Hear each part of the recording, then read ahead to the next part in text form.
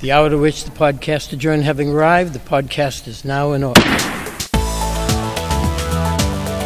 Let's gather in for this week's State House Takeout with the reporters on top of Beacon Hill at the State House News Service. Here's Sam Doran.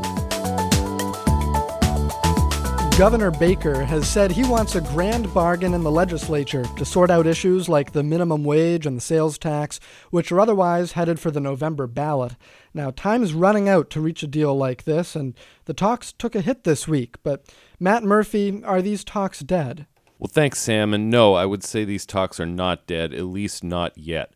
The Raise Up Coalition, which is behind a few of these ballot questions, including the push to raise the minimum wage from $11 to $15 an hour and to institute paid family and medical leave, wrote to the Speaker and the Senate presidents this week, informing them that their talks with the Retailers Association over this grand bargain to keep the minimum wage and a potential sales tax cut down to 5% off the ballot have reached an impasse.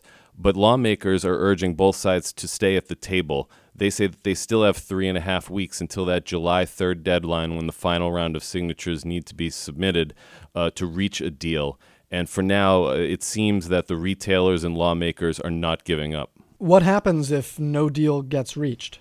Well, I think this is the big question. So far, it appears the talks over paid family and medical leave, which began much earlier than the talks over the minimum wage and the sales tax, and have, by all accounts, been really cordial and productive, are very close to getting done. And there is a scenario under which lawmakers and people involved in these negotiations say they think the legislature could do the PFML bill, get that done, get that taken off the ballot.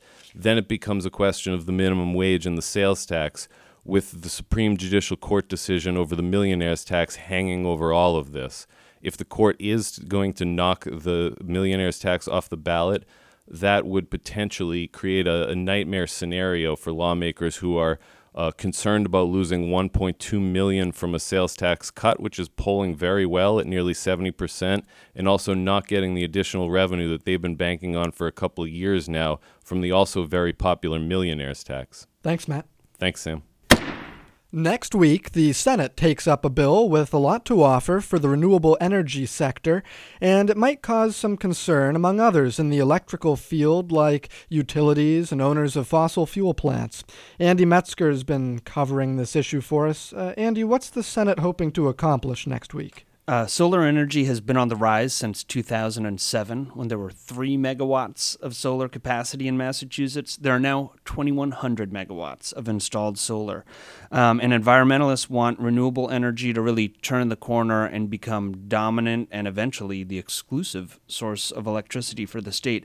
And the Senate bill is a step in that direction. The bill that will be taken up Thursday would eliminate the cap for commercial solar projects to obtain favorable rates for the electricity they produce. That's called net metering.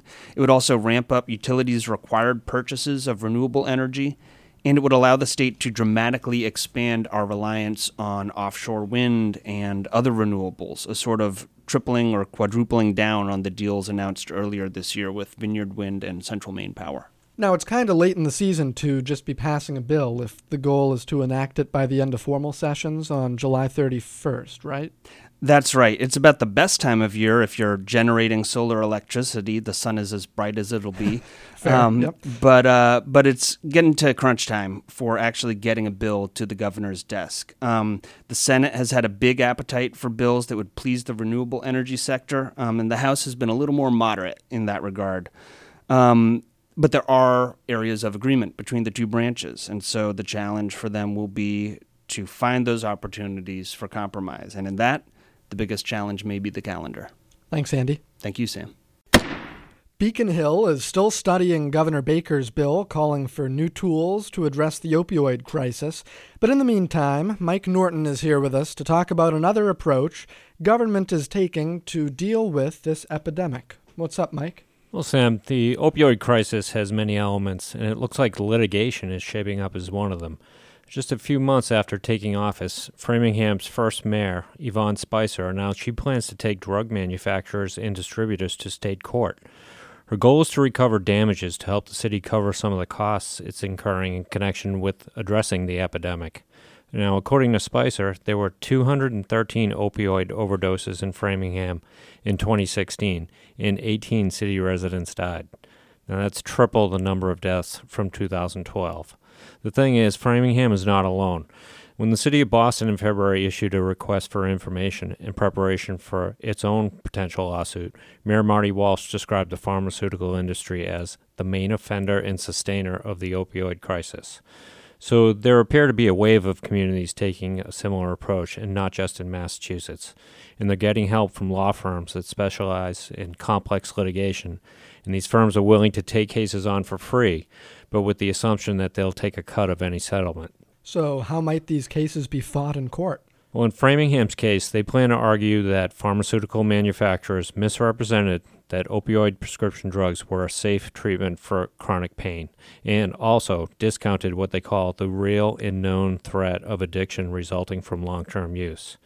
Now, the drug makers might argue in return that they're already a heavily regulated industry and that their products are approved by the government. It's also difficult to see the bright line between damage caused by addiction to prescription opioids and illegal drugs like heroin. The suit is reminiscent of the approach attorneys general took in the late 90s toward tobacco. That led to a settlement with the tobacco industry to deliver hundreds of millions of dollars in perpetuity to address public health costs absorbed by the government and taxpayers for the care of people with smoking-related illnesses. Now, whether these opioid cases are as successful as that, that's probably the thing to watch moving forward. We'll be watching. All right, thanks, Mike. Thank you, Sam. The red flag gun bill has now made it through both branches of the legislature. Massachusetts is the sixth state in the nation to pass a version of such legislation in the wake of the Parkland school shooting. But it's not yet law. Katie Lannon, what's next? Well, the House and Senate are going to need to iron out the differences between these two bills, and the major difference there is the section of the bill that deals not with the extreme risk protection orders, but with stun guns. Supporters of the bill hope those differences can be reconciled without a conference committee and done quickly. The clock's ticking on the end of formal sessions. It's July 31, right around the corner. I think in the meantime, we'll expect to still hear from opponents of this bill as well, notably the Gun Owners Action League, who want the governor to either veto or amend the bill. But its chief House sponsor, Rep. Marjorie Decker, she thinks this is going to end up as law. And in terms of support, we did see the bill clear the House with what looks like veto-proof support.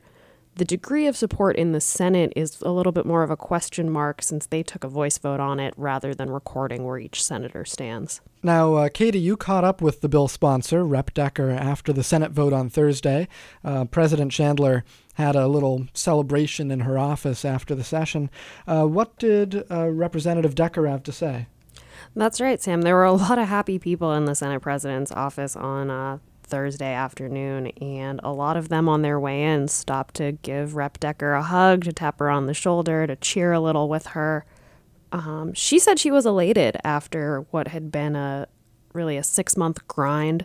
She filed this bill in January, not in response to a school shooting, but after speaking to a constituent whose friend had committed suicide, and it really gained momentum after the Parkland shooting in February.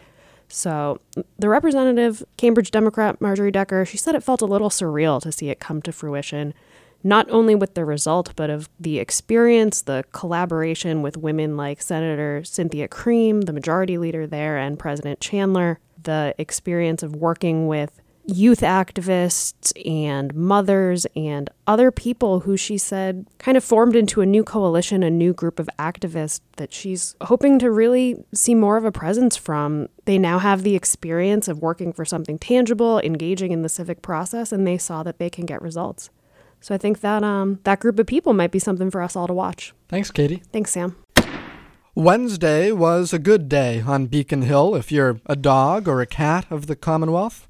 House lawmakers passed the PAWS Act 2, a bill intended to bolster animal protection laws in Massachusetts, adding new reporting requirements and boosting penalties for animal abuse.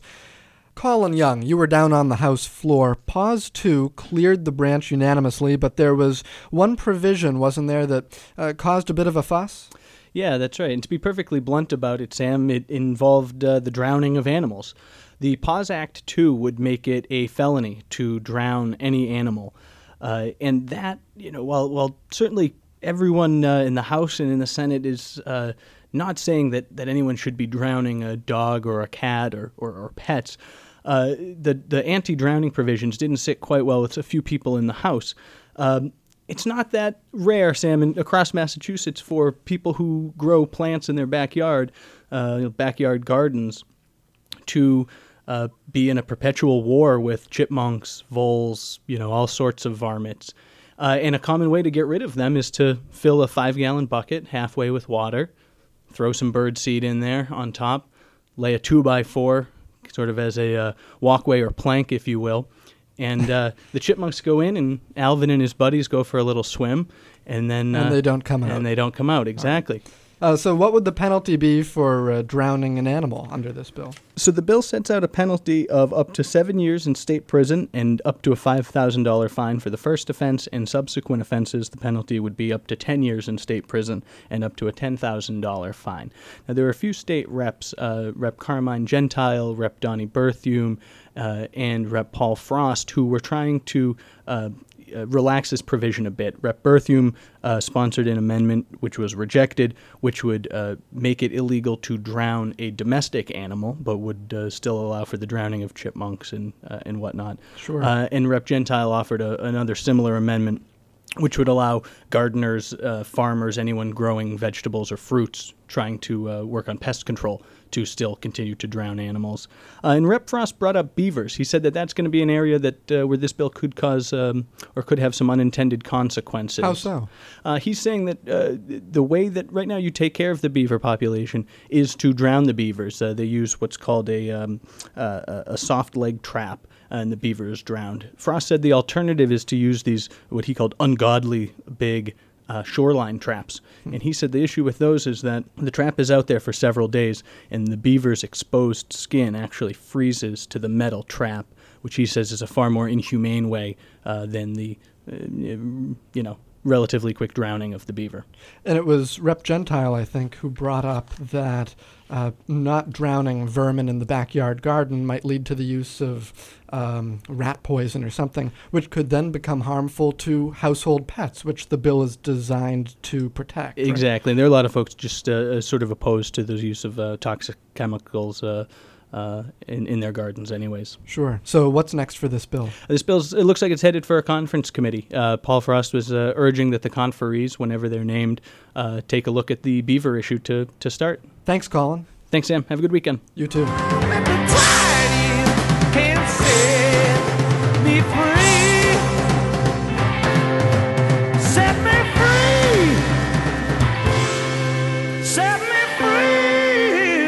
State House Takeout is a production of the State House News Service. And for a daily fix of State House headlines, visit Nasterlist.com. Nasterlist with 2 S's. Thanks again for listening. See you next week.